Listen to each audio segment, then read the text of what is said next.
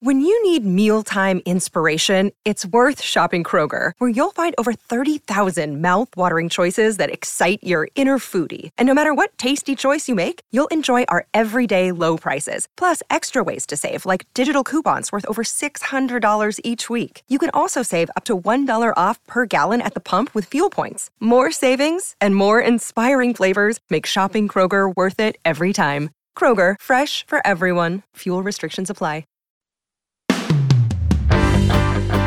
Today on Something You Should Know, is it really a good idea for you and your kids to take a multivitamin every day? Then, the new world of dating. What's the best way to meet someone? Probably not on a dating app. I've yet to meet a marriage-minded woman who tells me, oh, I love the dating app so much. All the guys I meet are incredibly honest and kind, and it's so easy to find true love. Also, why flipping a coin may actually be a good way to make a decision. And is the 4-day work week soon to become a reality? We know that the 5-day week, it's not working for the average person's health and lifestyle outcomes. And so moving to the 4-day week, I think, is a huge step for the evolution of business and for people. All this today on Something You Should Know. If you have to hire someone, what's the best way? Referrals? Well, maybe that could work. But just because somebody knows somebody who knows you doesn't necessarily mean they're qualified. Or you could pull out that file of random resumes that came in during the last 6 months.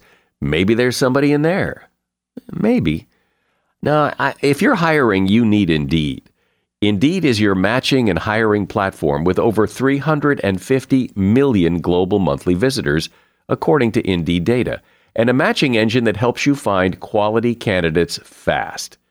As a business owner, I've found that hiring the right people, well, there's just nothing more important. Don't leave it to chance or a referral or a random resume. Use Indeed. In the minute I've been talking to you, 23 hires were made on Indeed, according to Indeed data worldwide. Indeed's matching engine is constantly learning from your preferences. So the more you use Indeed, the better it gets. And listeners of this show will get a $75 sponsored job credit to get your jobs more visibility at Indeed.com/something. Just go to Indeed.com/something right now and support this show by saying you heard about Indeed on Something You Should Know. Indeed.com/something. Terms and conditions apply. Need to hire? Oh, you need Indeed. Something you should know. Fascinating intel, the world's top experts, and practical advice you can use in your life. Today, Something You Should Know with Mike Carruthers. Hey, welcome. It's time for another episode of Something You Should Know. You know, when I was a kid, I remember taking multivitamins much of the time. And if you take a multivitamin or make your kids take a multivitamin, you may not need to. Research suggests that they don't really help. According to scientists at the Fred Hutchinson Cancer Research Center, multivitamins, this is in a pretty big study, multivitamins failed to prevent cancer, heart disease, and all causes of death in the group they studied. Kids who took multivitamins did not perform any better or have any fewer sick days than kids who didn't take multivitamins. And a lot of doctors agree, saying multivitamins can actually give you a false sense of security. There is no substitute for a healthy, well-balanced diet.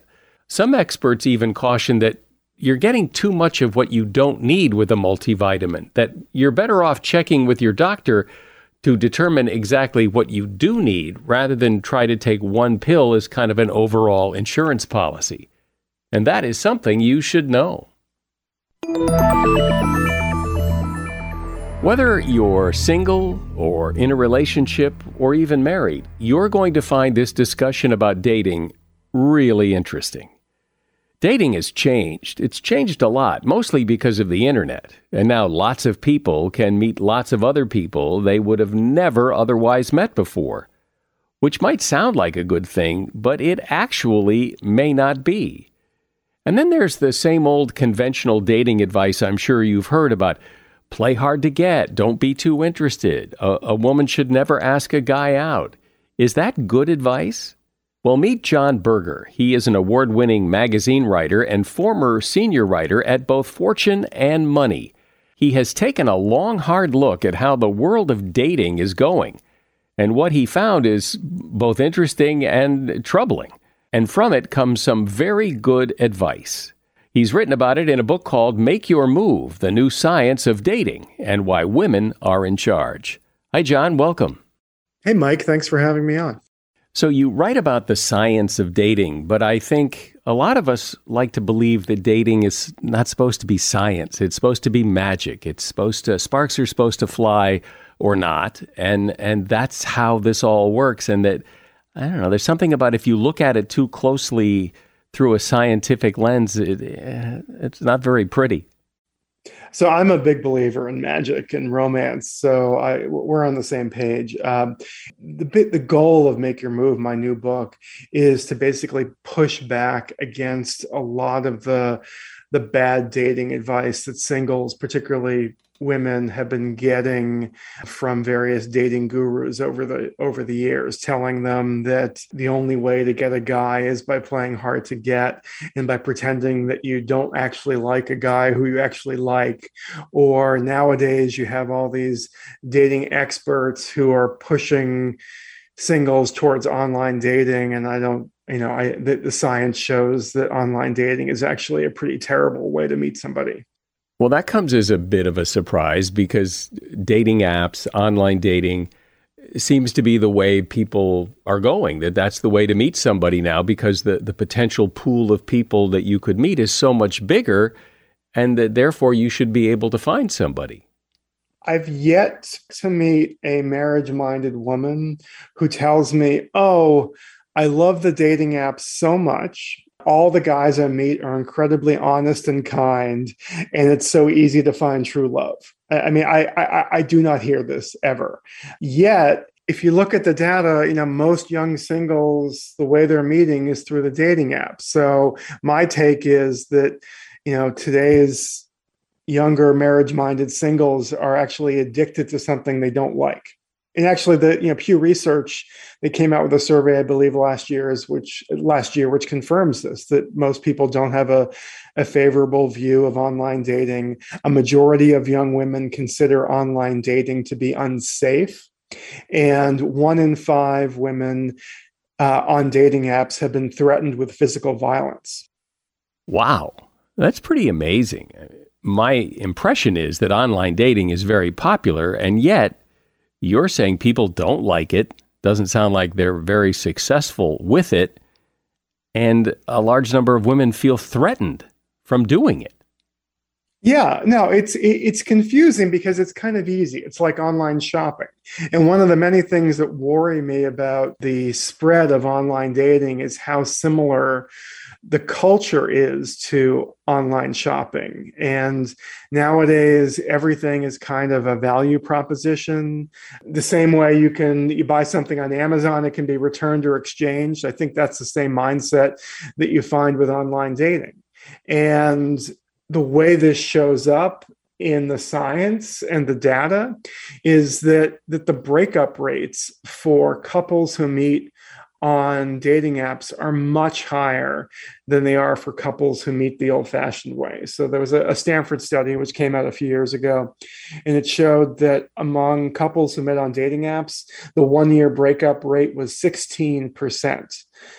Compare that to people who met as coworkers, it's 6%, or if you met in church, it's 1%. So, people who meet in the real world and actually know the people they're going out on a first date with, those relationships fare much better. But it's funny because I don't know about you, Mike, but I don't hear a lot of people telling me how great online dating is and how easy it is to meet their soulmate.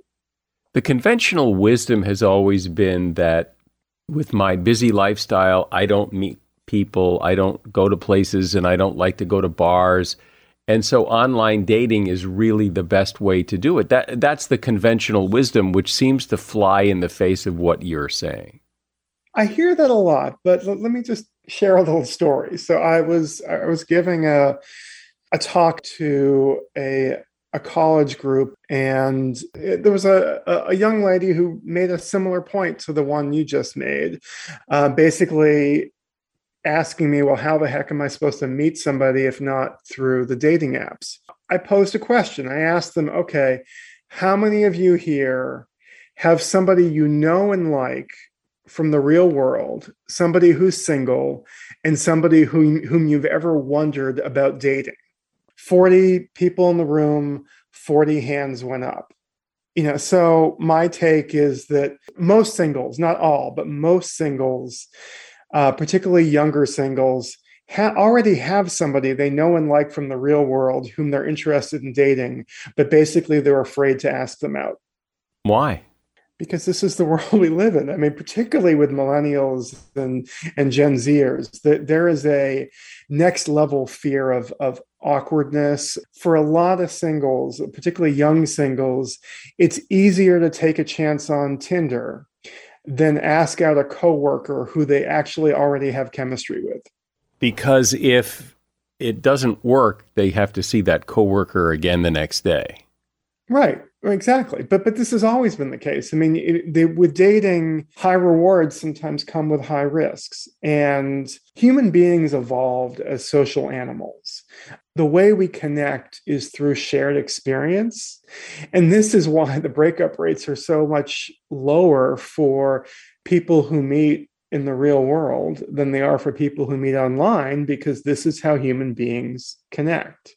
Is the goal of dating... Is it your sense anyway that the goal of dating is still to find a mate for life kind of thing? Or are people dating now differently, different goals? They just want someone to hang with. I mean, has the basic goal of dating changed? Yeah, it probably has. I mean, I definitely agree that you don't need to be married or have a life partner in order to lead a happy life.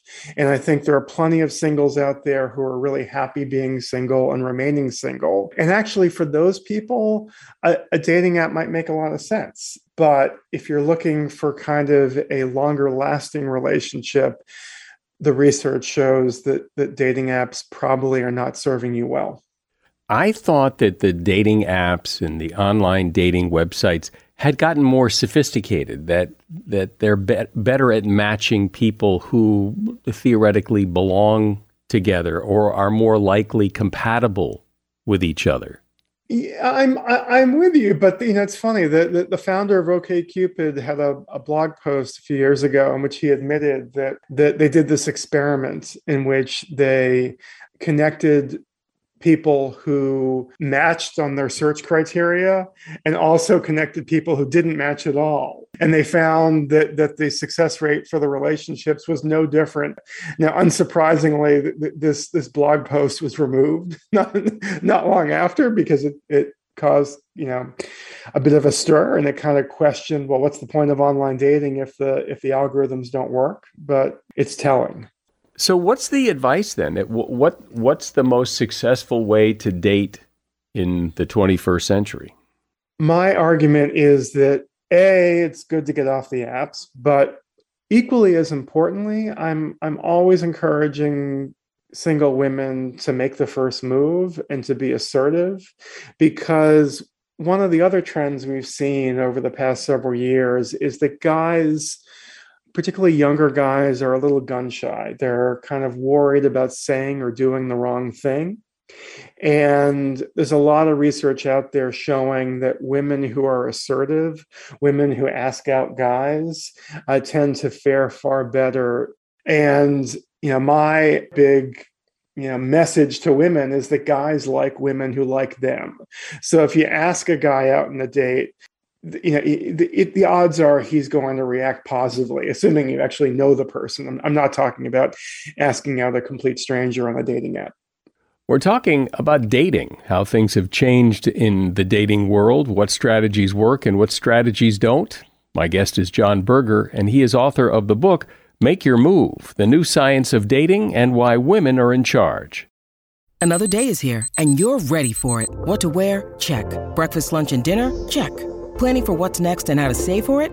That's where Bank of America can help. For your financial to-dos, Bank of America has experts ready to help get you closer to your goals. Get started at one of our local financial centers or 24/7 in our mobile banking app. Find a location near you at bankofamerica.com/talktous. What would you like the power to do? Mobile banking requires downloading the app and is only available for select devices. Message and data rates may apply. Bank of America N.A., member FDIC. As a listener to Something You Should Know, I can only assume that you are someone who likes to learn about new and interesting things and bring more knowledge to work for you in your everyday life. I mean, that's kind of what Something You Should Know is all about. And so I want to invite you to listen to another podcast called TED Talks Daily. Now, you know about TED Talks, right? Many of the guests on Something You Should Know have done TED Talks. Well, you see, TED Talks Daily is a podcast that brings you a new TED Talk every weekday in less than 15 minutes. Join host Elise Hugh. She goes beyond the headlines so you can hear about the big ideas shaping our future. Learn about things like sustainable fashion, embracing your entrepreneurial spirit, the future of robotics, and so much more. Like I said, if you like this podcast, Something You Should Know, I'm pretty sure you're going to like TED Talks Daily. And you get TED Talks Daily wherever you get your podcasts. So, John, is it your sense that the problem, the lack of success that people have with dating, is it that they're meeting the wrong people, or they're meeting people and then something goes wrong after that? Not to belabor the point, but I kind of feel like this goes back to the problem with online dating. And to me, one of the reasons why the breakup rates for these relationships are so high is that people are much more inclined, much quicker to pull the plug on the relationships when one party does something wrong or says something wrong. Well, you're calling them relationships, but my sense is that a lot of online dating never gets to be a relationship. It's, one or two dates, you find something wrong, and that's it. It's not like you're breaking up because you never were. That's a great point. But just think about it. When a first date with somebody you meet on a dating app is a blind date with a complete stranger. Back when you were dating, how commonplace were blind dates with complete strangers? Well, it depends on what you mean by complete stranger. I mean, they may be someone you've never met before, but probably you have some mutual friend. You have someone in common. Right. There was some connection. There was some connection, maybe a friend of a friend. So there was some accountability there. So that like maybe it's your best friend's cousin or something like that. Or, but that degree of accountability is really important. But the kind of blind dates we're seeing now on dating apps are not something we saw a whole lot of, 30, 40 years ago. And if you think about it, if you're going out with somebody you know from work or from church or from the dog park, or even just a friend of a friend that you met at a party, you already know something about the person. So basically, you're not starting at zero. But so many of these first dates that are created by dating apps, you're starting at zero. So it doesn't really surprise me that the breakup rates are going to be higher because you're not starting with things in common. So my sense is that the big difference between going out on a date with a friend of a friend or someone from work versus going out on a date with someone you meet on a dating app, when you meet somebody on a dating app, your defenses are up. You're looking for where the trouble spots are. You're looking for red flags. It's a very defensive game. If you talk to particularly younger women about how they approach first dates with people they meet on a dating app, it typically goes like this. They, a day before, or a couple days before, they spend a lot of time Googling the guy to make sure that, Bob, the handsome hedge fund manager, isn't actually Billy Bob, the ex-con, that he really is single, not married with 4 kids. And then on the day of the date, there's a safety plan involved that, the particularly women, they'll tell their roommate or their best friend or their sister or their mother, look, I'm going to be at Sushi Palace at 7:00 on Saturday. If you don't hear from me, it's time to get worried. And Well, that's not much of a safety plan. That's more of a funeral plan. That's a good point. But I just want you to think about how that kind of a mindset going into a first date is likely to affect the outcome of that first date. And there's a ton of research showing that the way we meet and our comfort level on a first date has a big outcome, not just on the first date, but on the relationships in general. So if you go into a first date anxious and fearful, that's very likely to impact the outcome of the relationship. Well, in my single days, I tried online dating, and my experience is that if you've done online dating for any length of time, your expectations sink so low because of your experiences, and that the first date is spent mostly looking for reasons to run rather than looking for the good in this person. You're trying to find the red flags, which, and as soon as you find one, we're done. Yeah, no, I agree. I interviewed a woman who told me that she used to spend all of her online first dates trying to poke holes in the guy's stories because, she had had so many men who deceived her, lied to her, took advantage of her, that she became disillusioned and kind of went into these first dates expecting the worst. And she described online dating to me as a doubter's game. And she's now engaged to a guy she met through a mutual friend. And she told me that when she went out on her first date with this guy, she didn't even bother Googling him. And she told me she didn't have to because she knew that her friend, her close friend, would never, ever, ever set her up with a man who was unkind or untrustworthy. Even though the guy wasn't exactly what she was expecting. And actually, in an online dating setting, that would have been a problem if his reality didn't match up with his online presentation. But because she was so open to new possibilities, and because she trusted the mutual friend, it didn't matter that he wasn't exactly what she was expecting. And she told me this was actually the closest thing to love at first sight she'd ever experienced. Well, and in large part because her guard was down. Exactly. Yes. Bingo. Without necessarily mentioning the names, but I wonder if, are there any differences? Is there any research to show that some dating apps are better than others, or are they all pretty much in the same category? I mean, the dating app I used to like the most was Hinge, but they changed their business model. I mean, Hinge initially, when it was founded, you had to be kind of a friend or a friend of a friend with the other person on Facebook before the app would connect you for a possible date. And to me, that made perfect sense. But Hinge actually kind of abandoned that business model, and now it's basically the same as every other dating app.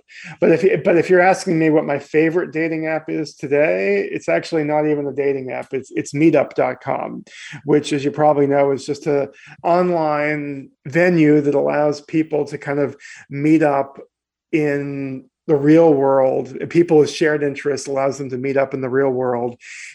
Ostensibly, it has nothing to do with dating, but I'm a big fan of meeting people in the wild, so to speak. So if you're a runner, join a running group. If you want to go clean up the beach, go join some beach cleanup crew. If you want to play beach volleyball, join a beach volleyball group. I think meeting people in the real world in this way is much more likely to kind of lead to deeper connections than going out on a first date with a complete stranger.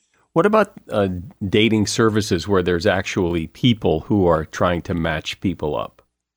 So I have a lot of friends who are professional matchmakers, and the ones I'm thinking of are brilliant. They have kind of a sixth sense for what what may be holding back their clients romantically, and they really know who's compatible and who isn't. The problem is that the quality matchmakers, the top matchmakers, particularly in cities like New York or LA or London, they charge $2,000, $3,000 a month. And, I'm not going to tell the average single because most people can't afford that. Well, you often hear that dating is a numbers game, that if you want to find someone, you're probably going to have to go out on several dates with several different people in order to find somebody compatible. But it does seem that if you have someone that you have something in common with, it makes perfect sense that's just much more likely to work. I think the reason that couples who already know each other from work or from school or from church, the reason they get to committed relationships faster is because they have a sense of whether they're compatible before the first date. They're not waiting for date 6 to figure out if they're compatible. I mean, so many of the couples I interviewed who met in the workplace, they knew before the first date that there was something real there. Well, I think those two pieces of advice you gave earlier, that is, it's okay for women to ask men out and to not try to play hard to get, because that just seems kind of, I don't know, it seems kind of old-fashioned and outdated advice. The problem is that this advice runs counter to pretty much all the conventional dating wisdom that we've seen over the past 20, 30 years. I mean, books like The Rules or Ignore the Guy, Get the Guy, they kind of preach this mantra that a guy won't like you if you seem to like him. And I don't know if, maybe I wasn't dating in the 1960s or 1950s. Maybe that worked back then. But in kind of a post-Me Too world, if a woman seems disinterested, the average guy is not going to assume that she's playing hard to get. He's going to assume that she's actually not interested. So a woman who's assertive and takes a chance and asks the guy out, I just think has this huge built-in advantage. Well, clearly things have changed a lot in the world of dating, and it's really interesting to hear, even for someone like me who's not in the dating scene anymore. But for someone who is and who is looking, your advice is really important, that in fact, online dating may not be the best way to go. And there are some other strategies that can really help move the process along. John Berger has been my guest. The name of his book is Make Your Move, The New Science of Dating and Why Women Are in Charge. And you'll find a link to that book in the show notes. Thanks, John. Thanks for being on the podcast. All right. Thank you. People have been talking for a long time now about shortening the 40-hour work week. The argument is that we don't need to work so much, that we need more work-life balance, that there's more to life than work. And maybe, just maybe, we would be more productive and do better work if we didn't have to put in so many hours. On the other hand, the people on the other side of the argument say things like, look, people get plenty of time off. Every time there's a holiday on a Monday, it seems everybody takes the Friday before off as well. And we have tons of vacation. We have a lot of holidays. And what we really need to do is get the work done. And if people aren't there, the work doesn't get done. So let's take a look at this through the eyes of Joe Sanuk. Joe is an entrepreneur who's really looked hard at this topic. He's written a book called Thursday is the New Friday: How to Work Fewer Hours, Make More Money, and Spend Time Doing What You Want. So I think we know where Joe comes down on this topic, but let's dig into the details. Hey, Joe, welcome to Something You Should Know. Thanks so much for having me on the show, Michael. So I'm not sure how we got to the 40-hour work week, but, in many ways it seems to work pretty well. So where did it come from, and why should we reconsider it? What's wrong with it? Where's the flaw? So if we go back 4,000 years or so to the Babylonians, they just made up the 7-day week. And so this thing that we think is solid, the 7-day week, was just totally made up. There's nothing in nature that points to it. The Egyptians had an 8-day week. The Romans had a 10-day week. So if we just start with the week as we know it was totally made up. But then if we fast forward to the late 1800s, early 1900s, the average person was working 10 to 14 hours a day. And then what happened from there was they were all working these farmers' schedules, even if they weren't farmers. And then in 1926, Henry Ford gave us the 40-hour work week, which was a great step for human evolution and for work evolution. But it was really to sell more cars. He had the idea that on the weekends, if people had a fast mode of transportation, they would buy it because they weren't going to buy a car just to get to work faster. So then if we fast forward to the pandemic of 2021 and 2020, we see that we all were shown a different way of thinking, that the biggest key performance indicator was not to sit in a chair for 40 hours. Well, it sounds good, that we're getting more modern and more efficient, and we have a different way, a more modern way of looking at life and the world. But how do we know that a shorter work week actually works? It makes sense. How do we know that? And so we see emerging research right now that's really showing this. The largest one is the Iceland study that just came out about a month ago. 2,500 people across multiple industries in a multi-year study working 32 hours a week over 4 days. So it wasn't even 40 hours within 4 days. It was 32 hours. And they saw boosts in productivity, boosts in health outcomes, and also boosts in happiness. So if we think about they had more productivity in 32 hours than in 40 hours, we would think that 20% drop in time would actually be a 20% drop in productivity. But we're just not seeing that. And the research continues to show us that our best work happens when we actually slow down first and then dive into the work using the neuroscience to guide how we do that work. Aren't there a lot of jobs, though, that are not adaptable to this? I mean, if you have to get so much done in a week, you have to get so much done in a week. And if you can do it in 30 hours, well, good for you. But it takes most people 40, and that's just their job. Yeah, I think there are going to be industries that the applicability is different. In the same way that in the late 1800s, early 1900s, there were people that said, wait, we're working 10 to 14 hours a day, 6 to 7 days a week. How are we going to change, Henry Ford? I think there will be those people with the industrialist mindsets, or even jobs that have to keep with that industrialist mindset that we just say, yes, this is how it is. But I would argue that through experimenting, through trying A/B tests between different teams, to try taking, say, half of a Friday off and then looking at the key performance indicators, we may see that there's actually a lot that we can do in fewer hours. But the industrialist model is we have the blueprint, we make it happen. Here's the exact machine that we're creating. Whereas the new business model that's emerging is more of an evolutionary model where we're adapting and changing and growing while doing experiments to try to see if it works in different industries, and then have those teams report out the best experiments that happened within those teams. So what's the explanation if you take people and cut their 40-hour work week down to 32 hours and they actually turn out more work and they're happier? Why are they happier, and how did they do that if it took them 40 hours before and now it only takes them 32? What happened under the surface? Yeah, I love the case study of Kalamazoo Valley Community College to answer this question, because KVCC, it's a small community college in Southwest Michigan. And when you think about colleges and community colleges, they're behemoths. There's huge institutions oftentimes that are very unmovable. But there was this guy, Ted Forrester, there that he teaches in the HVAC. He's an HVAC instructor. So he's teaching heating and cooling in large buildings.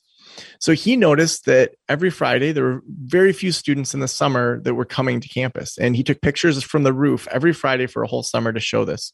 So he presented to the board in the fall. This was probably 5 or 6 years ago, and said, here's what our parking lots look like on Fridays. Here's how much it cost us to do air conditioning in this building on Fridays.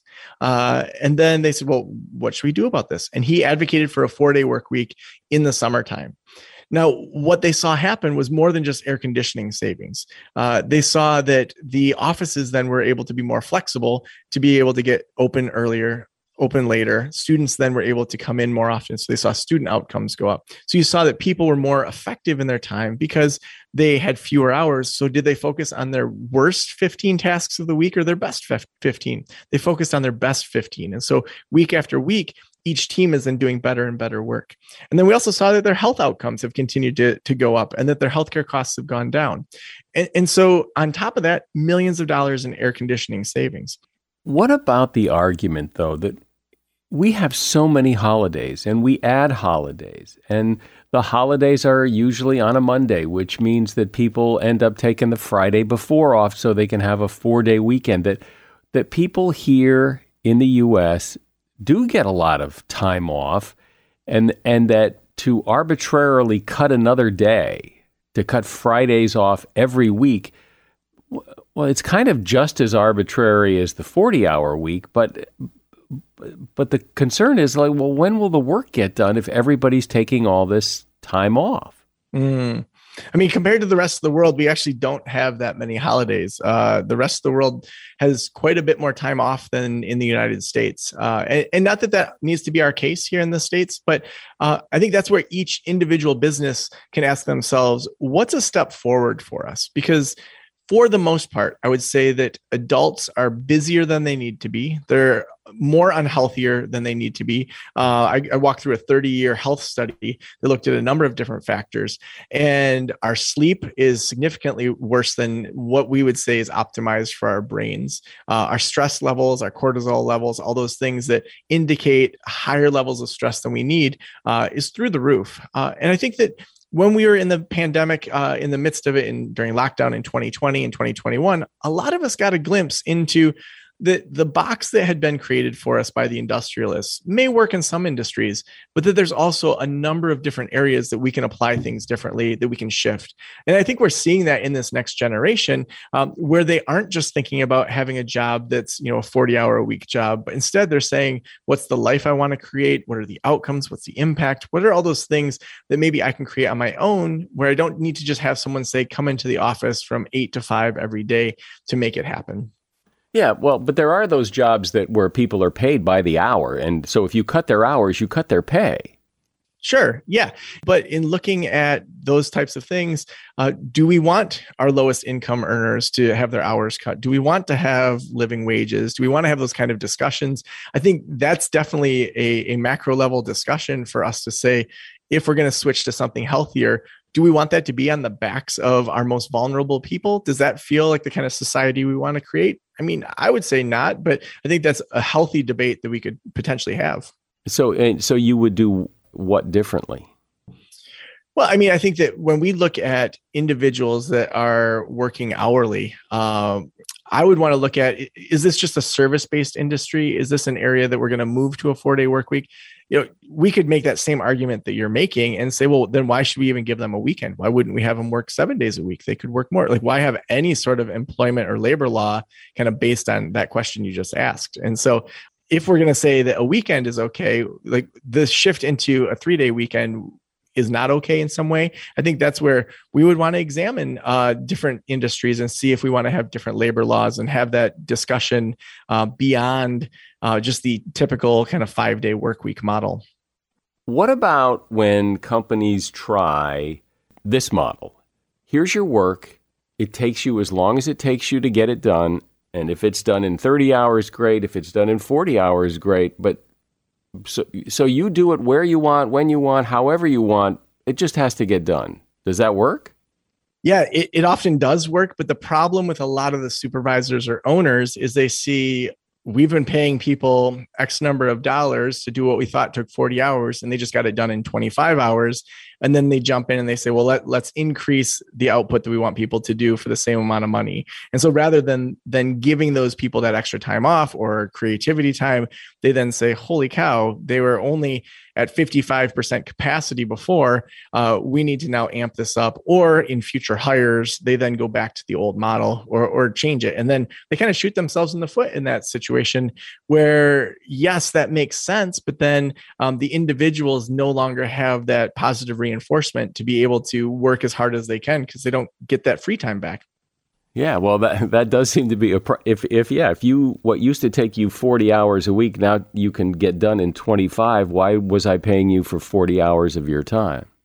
I mean, it was happening anyway. And that's the part that we see, is that the productivity, oftentimes people aren't at that 100% productive. But when we're seeing what does the company actually want to achieve, the shift that we're seeing, especially post-pandemic, is the biggest key performance indicator in the past was showing up for 40 hours and not leaving. Like, that is not an effective way to motivate people or compelling enough to get people to leave their houses now to come in. So we're seeing this great resignation because of that. So then the next step in is going to be, how do we help people do work that they care about in the time that they prefer to do, while also saying we as owners or business leaders need to have key performance indicators that help us get to where we're headed. So the way you're describing this is that there's lots of positives and not many negatives to cutting the 40-hour work week, but people have been proposing this for a long time. There's a lot of resistance. There must be a reason for the resistance. So maybe it's not as rosy a picture as you're painting. Well, I think many of your questions point to what is the tough side of this next step. There was a messy middle after Henry Ford instituted the 40-hour work week. There were businesses that jumped in. There were businesses that didn't. It's not like overnight, all of a sudden, the 40-hour work week just worked for people. There were industries that it didn't work for. And right now, in this post-pandemic generation, we have a window of opportunity to say, how do we want to do this? And that's where I believe that us doing public experiments and sharing data and saying, here's what's worked, is going to be what helps us really find what, for the most part in society, works. The biggest pushback is, well, I'm paying these people for 40 hours. Why would I ever give them an extra hour off? What happens with labor laws? What happens with unemployment insurance? What happens with vacation days and sick days and all of those things too? Our whole system right now is based on an industrialist model. And so there's going to be a lot of things that are going to need some undoing, some reshaping. There may be, political things where we have to have new laws around specific areas. That's going to be a messy process. And we know that we are going to have a very difficult time going back to how things were pre-pandemic. That things are shifting. Right now, at the time of this recording, everybody I know that owns a business is short-staffed and looking for more staff that's quality. How do you retain great staff?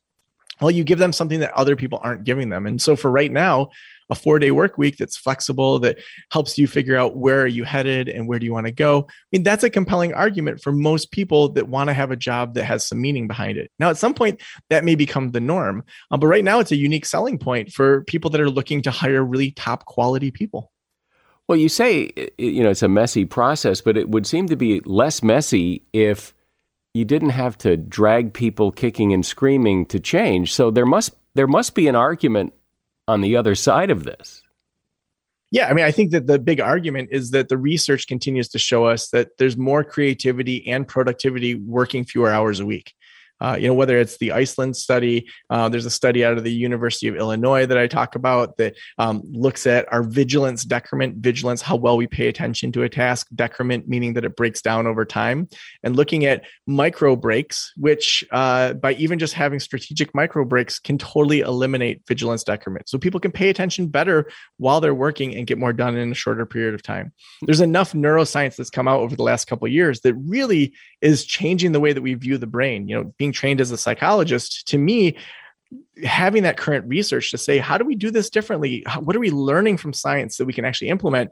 The way we did it 5 or 10 years ago is completely outdated when we look at the neuroscience. And so being able to step into how do we do our most effective work when we are working, and then also allow our staff and employees to step back and to genuinely be able to not be available 24/7, that's going to be better for the brain and also better for business. So, I mean, to me, that's the biggest argument is the science is showing us over and over that this can work. It's just a matter of that personal buy-in coming along. Yeah, well, that's what I'm trying to understand is if we've got all these studies that show the benefits of what you're talking about, and we've got examples of businesses that have done it and done it successfully, then why is there still resistance? What's the argument on the other side of this if you had to put the hat on of people who don't buy into what you're talking about? What is the reason why they don't buy into it? I mean, I would say that at least what I'm hearing is they feel like it's not broke. Why should I try to fix it? That most businesses, I would say, are more reactionary than intentional. When the profits are down, that's when they make changes. They add the marketing, they add new sales, they cut staff, rather than saying, where are we headed over the next 6 months to a year? How do we proactively make that happen? And so if we start with a posture of we tend to react to the market instead of to create it, I mean, those type of people are going to continue to react instead of to be proactive. And so I would say the argument that I often hear is, we're doing okay. Why would we change things? Why would we gamble on something new if we don't know? When we see places like Kickstarter saying, we're going to try the 4-day work week, and they're doing that publicly, and they're going to, I imagine, be reporting out publicly. When we see more and more companies saying, this is going to be something that gets unique talent to come to us, I mean, that pushes back on the other side. But the other side of kind of that industrialist mindset, it has worked in a certain way for a while. But this, to me, is that natural next step of business evolution. But there aren't always going to be people that buy into it right away until they see more and more evidence mounting. Yeah. Well, are there any businesses that I might know of that have done this successfully? And, you're painting a very rosy picture, but I'm wondering, too, if there are businesses that struggle with this, that it doesn't work, or that there are problems, that it isn't necessarily as rosy a picture as you're painting. Yeah, I mean, Microsoft Japan did an enormous study that showed great outcomes, and then they cut the program. And we reached out to them numerous times to get kind of the behind the scenes of why. They weren't willing to publicly talk about why. And so it was reported, across the globe in the papers that they were doing this 4-day work week in Microsoft Japan, that it was successful, and then the program just disappeared. And so we see that these things happen publicly, that it works well, and then they go back to the old way. Sometimes companies will publicly say why, and other times they won't. I imagine, too, there's this fear that this is a slippery slope, that if we go to a 4-day week, well, Joe's going to be back in a couple of years with his new book about the 3-day week, and then there's going to be the 2-day week. Yeah. And all my friends are like, let me guess the sequels. Wednesday's the new Thursday's the new Friday. Right. That's a valid argument of, well, when do we stop? But I would say right now, we know that the 5-day week, and I would say the amount of people that are actually working 40 hours, it's probably significantly more than that when we look at the data.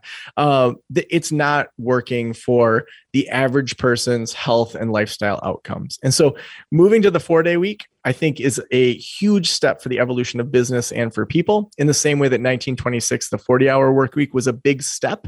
But we will continue to see if that's where it ends. We were working 10 to 14 hours a day, 6 to 7 days a week at, the late 1800s. So yeah, the 40-hour work week, the 4-day work week, continuing to move, that may occur. I would say that's the challenge of the next generation after we achieve the 4-day work week, to say, what kind of health outcomes do we want? What kind of lifestyle outcomes? How do we creatively address the problems of our era?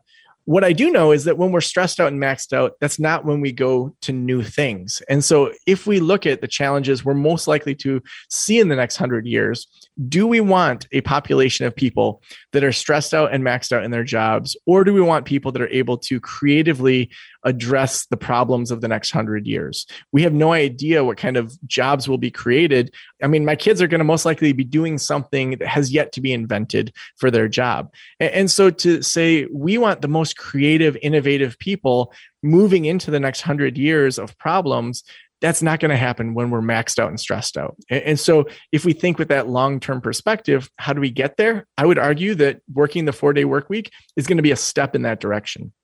Well, it does seem like it's coming. As you point out, it wasn't all that long ago that people were working 6 or 7 days a week. And that seems so archaic now. And I imagine at some point in the not too far distant future, people will look back at, wow, you worked 5 days a week in a row?